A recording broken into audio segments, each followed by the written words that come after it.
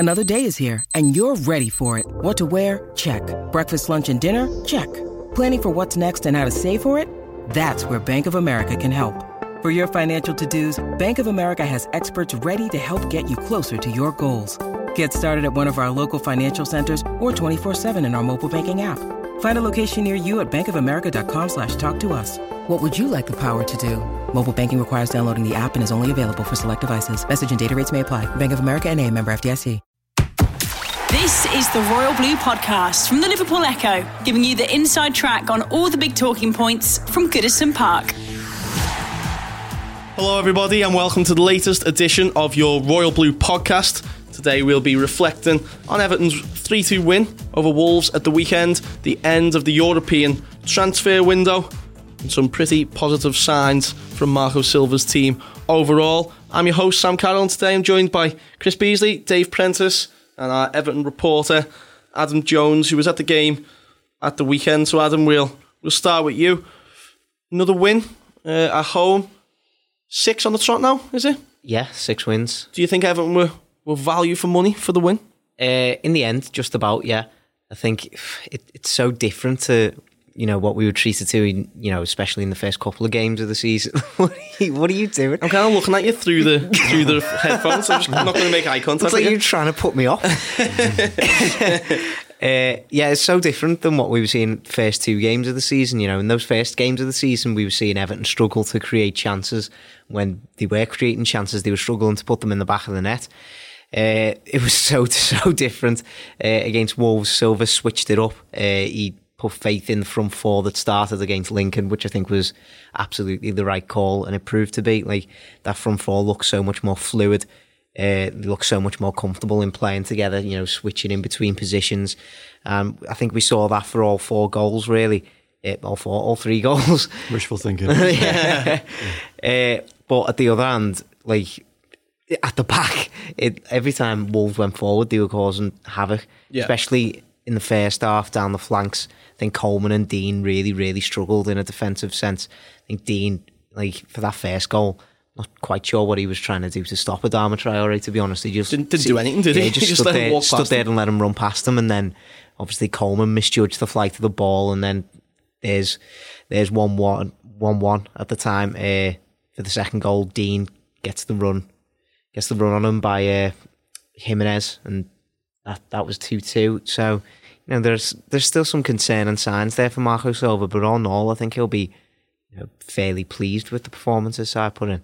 Do you think that's what it is, Dave? I think Adam wrote it in his analysis after the game of Everton striking a balance now. It's all well and good scoring the goals down one end, but we made it a lot harder than it should have been really at the weekend. I think it was almost like a flip side to what we saw in the first couple of games, wasn't it? Where defensively we were very, very sound, and yet struggled to create. Whereas it was the complete opposite at the weekend.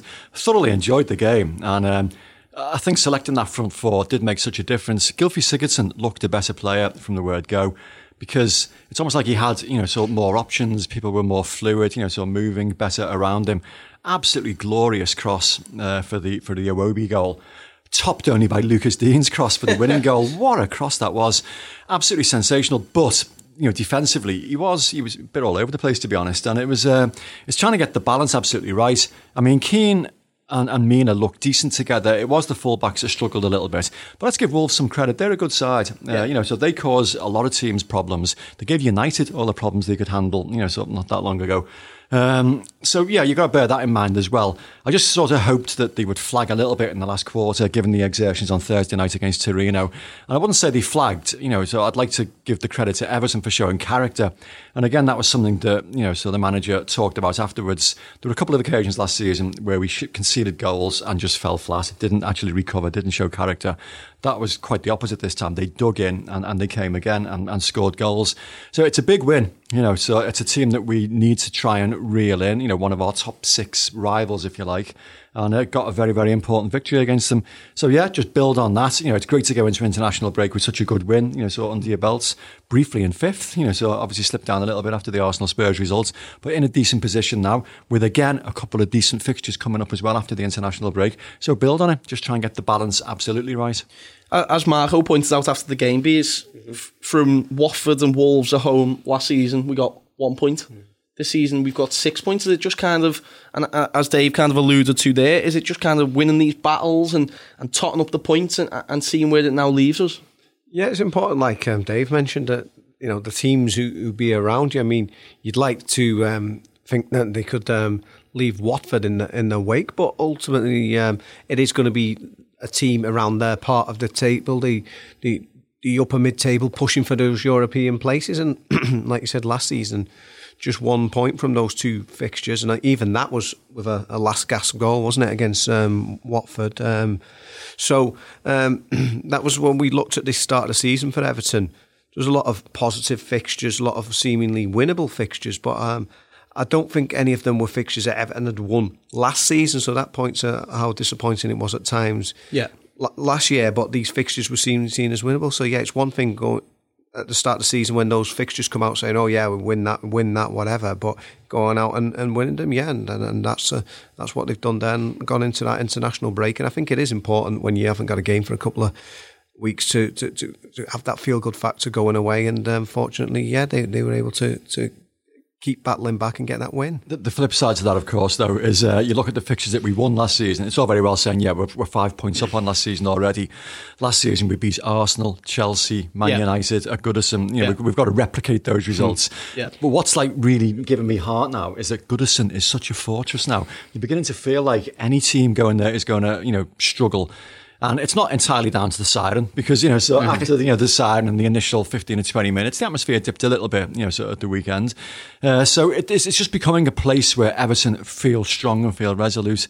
So, I'm quite looking forward. The next big one now, I don't want to dismiss Sheffield United, but City at the end of the month, on Saturday night, that's going to be some atmosphere at that one. But I mean, you mentioned like Chelsea, Arsenal, Man United, with the way they've started the season, if that kind of form continues, then you'd be backing Everton to be favourites in those kind of matches. I'm making the mistake of thinking of the reputation of the clubs rather than the actual form at the moment, because all three look gettable at the moment. Yeah. But even assuming as well that we took no points from those games, which I'm almost 100% certain we won't, you still look at the amount of silly points we dropped last season, those 2 games, Newcastle away, Fulham away. Huddersfield at Goodison. At Goodison. There's a lot of scope for improvement, isn't there? Well, I think the Fulham away one is almost replicated by that Aston Villa one already this season, and you're hoping that that's just early season jitters. We didn't have Keane and Iwobi starting, we didn't have Delph, he was so good at the weekend, we didn't have him starting either, so you're just hoping it's those kind of early season jitters that you can just get that out of your system.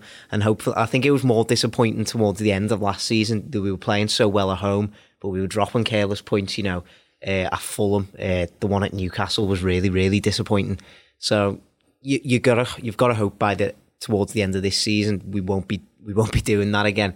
And fingers crossed, like even after this international break, once all these new signings have had a bit more time to gel together, we'll look even more solid.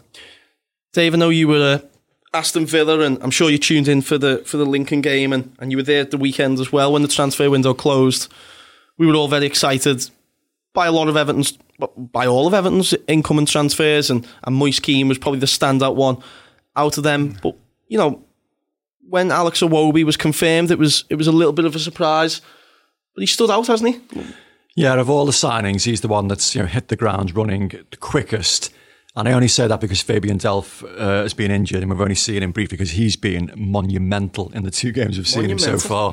But Alex Iwobi has hit the. Well, funny enough, name drop time now. Talking to the Everton chairman at the weekend, and he asked about. He likes to throw in mad quiz questions. Son, what's the best bit of transfer business this summer? That's not really a quiz question, is it? And he goes, it's a double-edged sword. No, it means like every football club in the Premier League. And there's so many you could look at. But they're so excited about the money that was, garnered for Ghana Gay, no pun intended, and, to spend a fraction of that on Fabian Delph, who is younger than Ghana Gay. I think not much in it, I know, but, he's younger. To me, he looks like a slightly classier operator. And like everything he did, so at the weekend was so good. Nicking the ball when it mattered, even like the tactical foul, which Manchester City specialise in, he seems to have brought with him. He knitted the play together so well. a little bit overambitious on one or two occasions, that was all. But no, it was a great performance and really, really impressed with him. But yeah, of the three signings, Alex Iwobi is the one that has, hit the ground running the fastest. He just adds a little bit of presence, a little bit of physicality, as well as the ability he's got. Yeah. And I really feel for Bernard because he started the season well, and so I like him a lot. He's got great talent, and he made a difference when he came on as well. But Iwobi just has that little bit extra presence and greater goal threat. He's not renowned for his goals with his head, but that's 2 now in 2 games. Yeah. And so if he's going to do that every week, Bernard's going to find it either harder to get back in, or may have to try and think about getting in somewhere else in the team because he's hit the ground running, and he's fully deserving of his place at the moment. Do you think then B is the front four that started at the weekend of Keane, Iwobi, Sigurdsson and Richarlison, is that now Everton's strongest?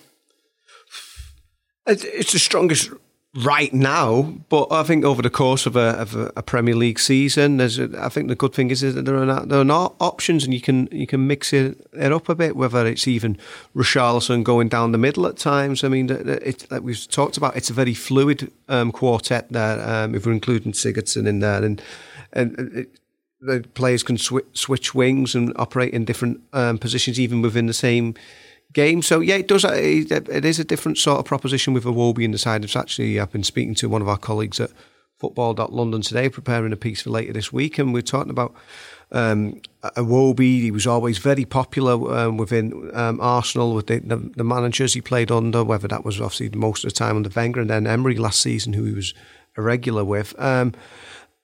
He just almost underappreciated a bit by some of the supporters, and he just didn't have that final ball in, really scoring as many goals as he could have done. I mean, he scored that amazing one in the Europa League final, almost like a parting shot. So to see him start at Everton and get a couple in a week, I mean, it's very promising. And what it does do, it keeps the other players on their toes. Like I said, there's nobody guaranteed a shirt now, and there's a lot of competition for places there.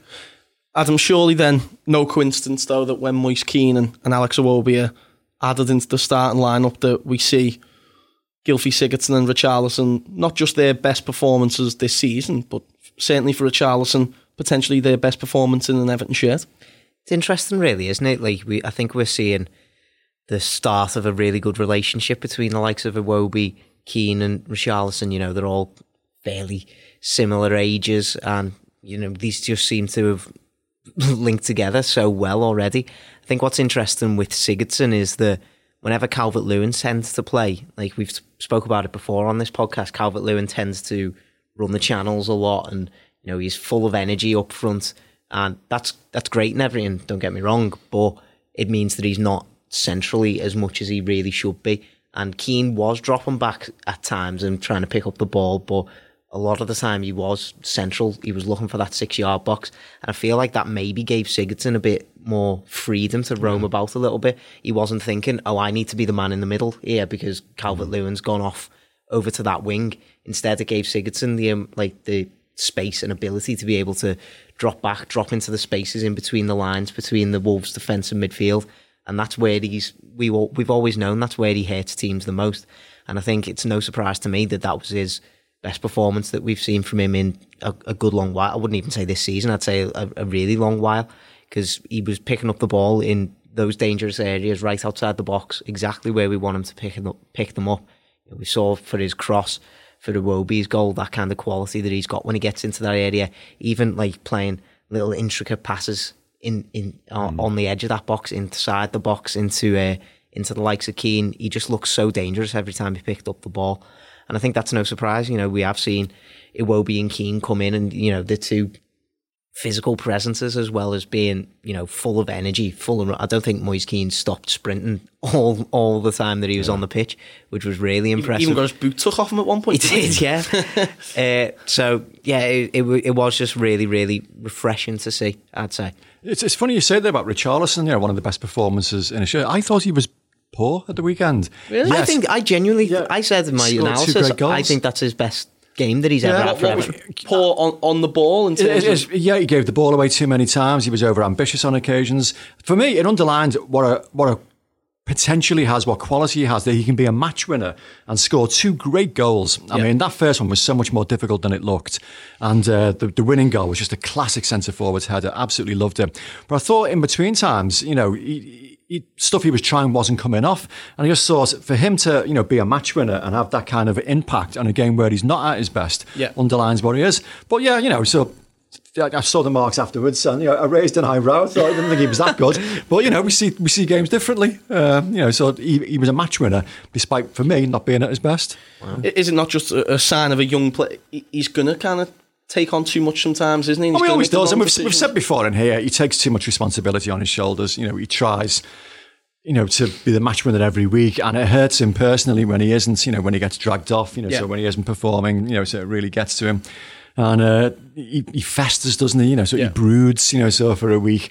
And so that'll be a big weight off his shoulders, so having such a huge impact, so in a game like that. And hopefully after Brazil aren't playing this international break, are they? Hopefully he'll have like a reasonable, break. And, so he'll come back absolutely fresh and flying. But no, I'm not trying to, be critical of him here. I just, because I think he's a great player. You've probably ruined this poor lad today, Preno. No, I just think, he's played a lot better. Yes, he was a match winner for us. He's understanding a lot more English now, isn't he? He's doing those lessons now. And just to stick with you for a moment then, Preno, you wrote a very good piece on it yesterday, but some bizarre comments from Graham Souness on Richarlison's strike partner Moise Keane, and he's came in for some criticism from a large support of Everton fans. Completely understandable as well. It was just such a strange thought process. This is before the game. I didn't actually hear it. Somebody sent it to me on a direct message with the actual video of it, and I'm listening to this at half time. I'm thinking the lad hasn't even kicked a ball yet, and what did he say? Alarm bells are ringing about him because Juventus have let him go. Well, Juventus didn't want to let him go. He had 1 year left on his contract. They thought, well, 28 million quid now rather than let him go for nothing. His agent is the same agent that allowed Paul Pogba's contract to run down at Manchester United. And so they knew the writing was on the wall here. He's not going to get a first-team place regularly at Juventus because of the quality they have. They've got Ronaldo, Mandzukic, what have you, so in the forward line there. And he wants to play. So I think it suited all parties for him to move on. So it's just infer, and the inference for me was that there are issues. What was the phrase? There are issues. Seemed to suggest that there were problems with his character, that, so there was a problem there, which is why Juventus let him go. I just found that absolutely baffling to suggest that so soon. Looking back at Graham Souness's record, he had exactly the same experience himself. Now, he was a world-class footballer, Souness. I know Gavin in here has said that, he was the best footballer he's ever seen play. And Gavin, sort of seen some great footballers play. And, so obviously given his royal blue leanings, so it doesn't dispense praise like that, so easily.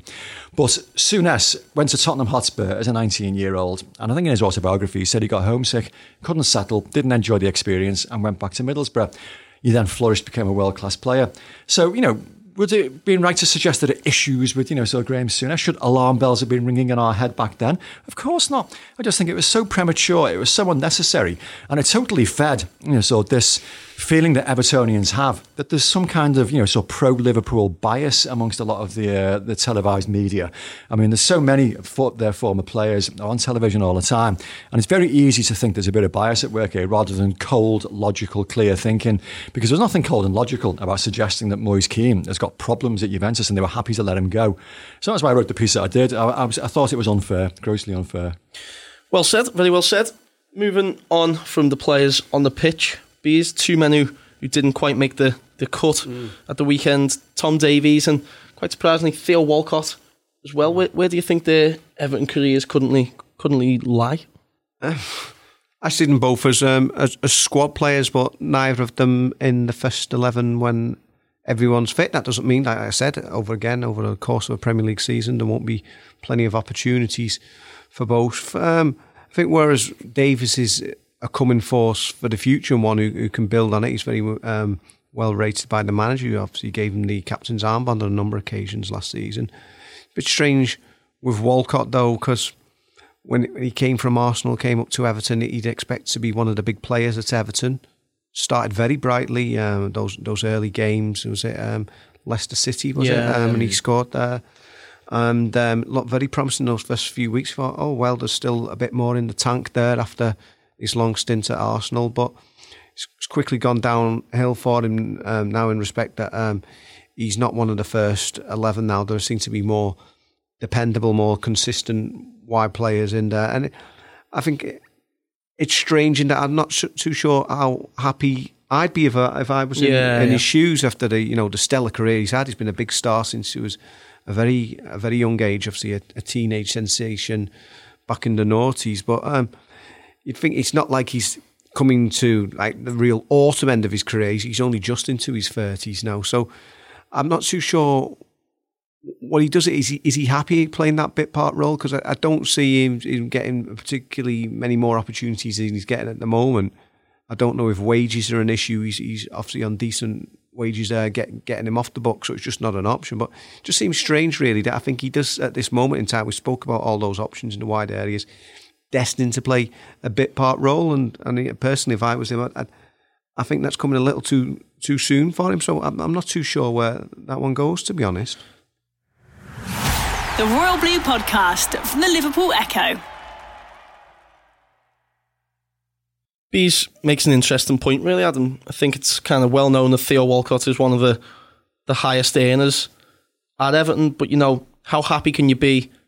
He was pictured arriving at Goodison at the weekend. He was obviously the man left out of the squad. Do you think it kind of poses an interesting question about where his future could lie? I think in terms of this weekend, it will have been a late decision. I think Marco Silva always takes 20 players, I think it is, to each match, and then he makes a late decision on who's going to make the bench and who's not.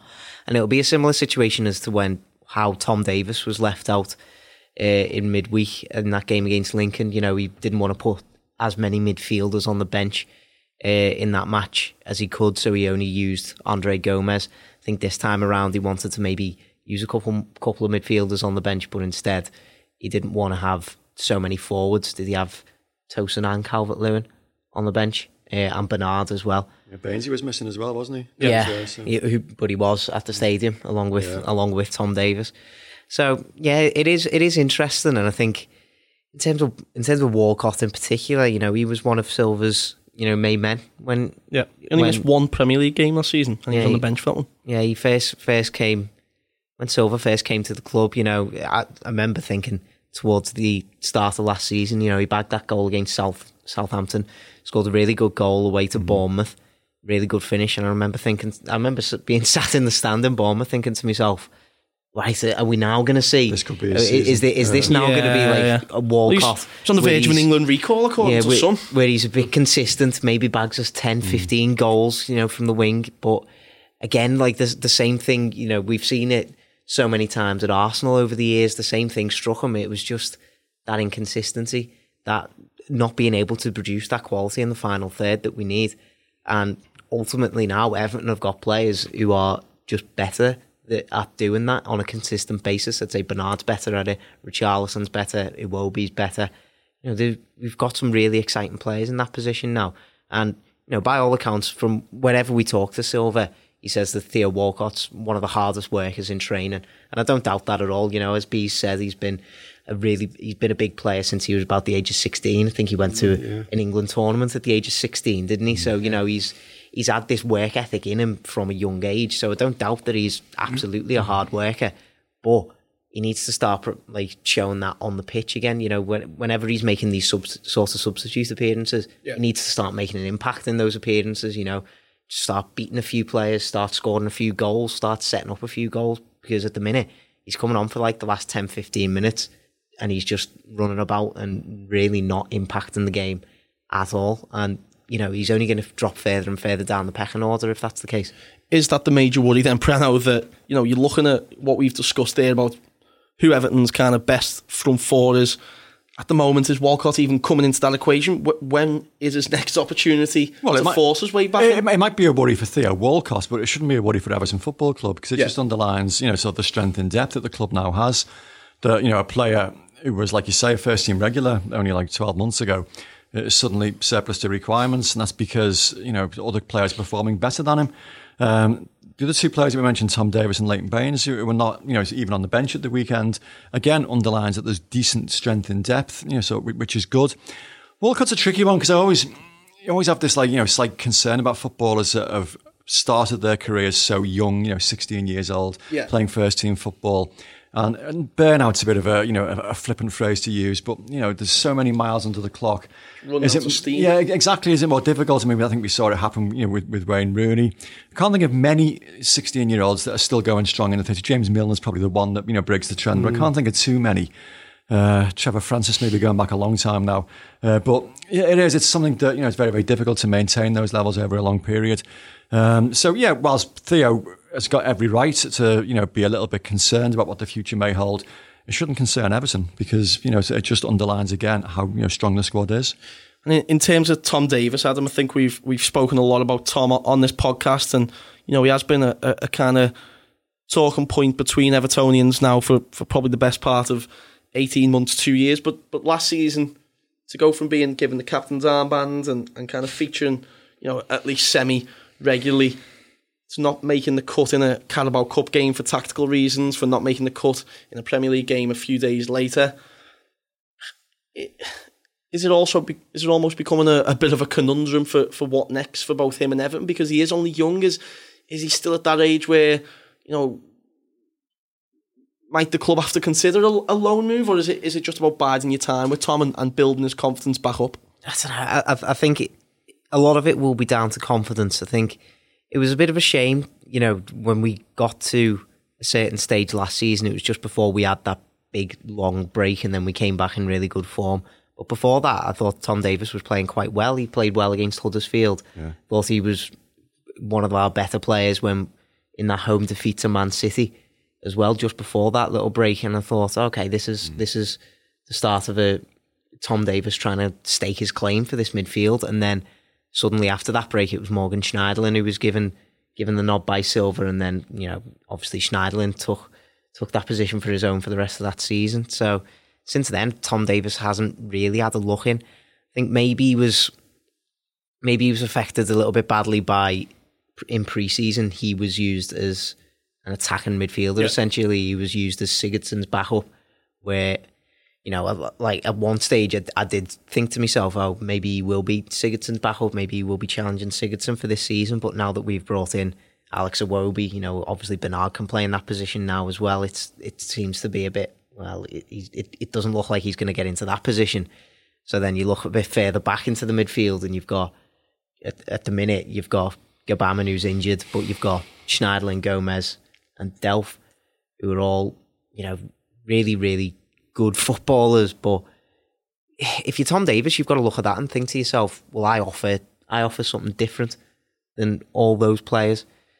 So it's all about just showing the manager what he can do in training, making sure he's back on that bench again. And then, it's in a similar vein to what I was saying to Walcott, when he does get those opportunities off the bench, he needs to start impacting games and really showing what he can do, because ultimately that's the only way he's going to get himself in favour again. He's got to be showing that on the pitch in Premier League football matches. Now, he might get the chance to show that against Sheffield Wednesday in a couple of weeks.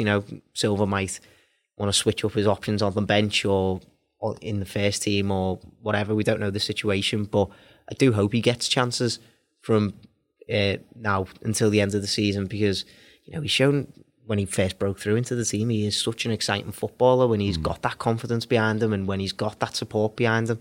So I do really hope he can rediscover that, because I feel like he's been a bit of a victim of circumstance over the last couple of years. When he broke through, and then obviously Koeman had his troubles and went, and Allardyce came in, and it wasn't Tom's fault that he was used in a defensive midfield role, but that's the way it all fell. And I feel like last season, the way he got dropped from the team, it wasn't necessarily his fault that he got dropped either. So yeah, I still have a lot of faith in Tom Davies that he can be a really, really good footballer for Everton, and I do hope he can just realise that confidence again, like in the next few months. Well, last night, moving on a little bit, the transfer window now, the European transfer window is now closed, and Everton managed to secure a season-long loan deal for Yannick Bolasie at Sporting Lisbon. If we take a little look back, Alex Iwobi, Moise Keane, Andre Gomez, Jean-Philippe Gabaman, Fabian Delph, Djibril Sidibe and Jonas Lossell were all signed. Everton managed to get Keaton Dowell, Mohamed Besic, Matthew Pennington and Luke Garbett loans. Shani Tadajai went out as well. Another loan for Sandro Ramirez, Henry Onyekuru and Nikola Vlasic both left on permanent deals. Bees, Cuco Martina and Oumar Niasse managed to survive another summer. Is that what we call it? How disappointed do you think Marcel and Marco will be that it's another two players left on the wage budget? And do you think it's been a successful summer transfer window overall? Successful transfer window, yes, apart from the rather glaring caveat, and I hope it's not similar to the absence of getting a striker in 2017 of the centre-back, not getting a centre-back. That is the glaring omission if we look at the overall business.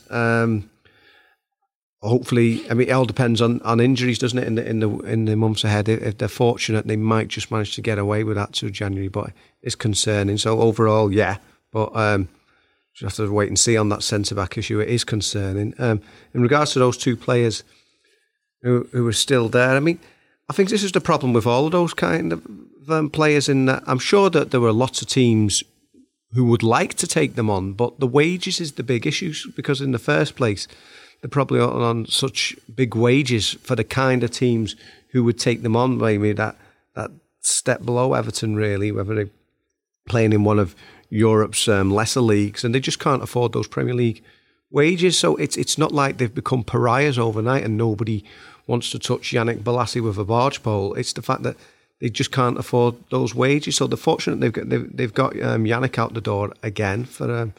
Obviously, he infamously returned early from Villa last year and then went to Anderlecht. But Oumar Niasse almost seems destined to see out his contract at Everton. Maybe Oumar might get another chance. He might do. He's made the habit of writing people off. He's certainly not orthodox in anything that he does. Oumar and Cuco Martina. I fear he's way down the pecking order. I think whenever he was called upon, he certainly wasn't as bad as he was made out to be, and he ended up doing a very honest, and I say that's probably doing him down. When he switched over at left back season 4 last, he ended up even providing a couple of assists. I remember that season. I mean, it's like the equivalent of Baines getting a couple of assists on his right foot. You think about it in that respect, but I don't see where he comes back in regards to the Everton first team. I mean, if he is called upon, I'm sure, he's not going to be awful. He would do a job, but I just think for Cuco's point of view, I'm not too sure what sort of a season that is for him, just hanging around at Everton. And it's a shame that you do have players in these situations, but again, it's just a throwback to the lack of strategy under the previous managerial regime of Koeman and Walsh. Davey, are you on the same lines as Bees? A successful summer window, just missing out that centre back? Successful in terms of incomings, with that very notable caveat. But outgoings, and Farhad Moshiri made it clear he wanted to try and recoup significant sums of money this summer, and it's only been a partial success in that respect. Yeah. Yannick Bolasie, I don't know how much of our wages we're having to foot at Sporting Lisbon, but it will certainly be a chunk of them. Losing Kevin Morales was decent. I mean, that's been a long time coming, but so he's now off the payroll permanently. But the fact that the two guys you mentioned there, who aren't going to play any part whatsoever still on in the senior setup, they'll be turning up on Monday night, presumably playing in the under-23s. Do you know what I mean? Even that then prevents good, promising young footballers from getting a run out. So that's disappointing. Because clearly they don't have a part in Marco Silva's planning, and yet they're still there on the payroll. It's frustrating, but you can't do anything about it. It is something to do with the huge sums of money that were lavished on them when they were brought in, for strange reasons that were beyond all of us in this room at that time. So no, it's frustrating. But it's something Everton have got to live with, unfortunately. Maybe in January we can start this rigmarole all over again and try and finally lose them. Because, what do? They just turn up and train for, 4 or 5 days a week, and they're not even going to be playing football at the weekend, are they? It must be as frustrating for them. Yeah, I was just about to say, I feel ultimately sorry for the pair of them, because at the end of the day, they're two footballers who will not be playing football on a regular basis. The honest lads, the good lads. Yeah, certainly I'll at the turn top up and level. train for 50 grand a week, though. I know. people will always look at the money. Push me to do it, and I know. go. But, it's a problem not of their making, so they were bought by Everton Football Club and aren't being used. So, If at the start of the window, Adam, I think if people would have said to Everton fans we'd get rid of Morales, Bolasie, Vlasic and Onyekuru, 3 of them on a permanent deal. Would you have probably taken that? Yeah. I do agree with a lot of what Preno said. I think, getting these players off the wage bill by any means necessary was probably right. It's a shame that some of them are still loans. I think, like Sandro and Bolasie, they're on big money, so Everton will still be paying a chunk of those sort of wages while they're away for a year. So that is a shame, but I think all in all, you've got to look at this transfer window as a success. I think we've reduced the size of the squad, which is what Silva and Brands have always wanted to do, and we've increased the quality in the first team, which I think was absolutely necessary. The one caveat, as B said, is not bringing on that centre-back, and I'm sure that will be something that will be addressed, if not in January, then in the summer. I think Brands would have to go against what he usually does if he was going to do it in January, so maybe might be more likely to see it in the summer, but we don't know what situations might arise from now until then. But yeah, I think it's been an absolutely great transfer window for Everton. Great transfer window. I'd go that far, yeah. Dave, in terms of Morales, who kind of left this week, probably one of the most bizarre modern Everton careers. I mean, even until I'd say the season we finished 5th under Roberto Martinez, was still a quite celebrated figure amongst the fans and a popular figure, but to crash and burn would probably be an understatement in terms of... Well, it's funny, we talked where I was on Saturday afternoon when the news broke that he'd gone. I was with a few Blues and we started talking about, Morales, and someone goes, remember that goal at Tottenham? Oh, wow, yeah. Goal. Remember that goal at home to Stoke? Oh, wow, yeah. Remember that performance in the Goodison derby, where Andre Wisdom was being tormented? Yeah. And someone said, the turning point then was when Luis Suarez raked his studs down his Achilles and he went off at half-time injured and, didn't quite, carry that momentum on when he came back again.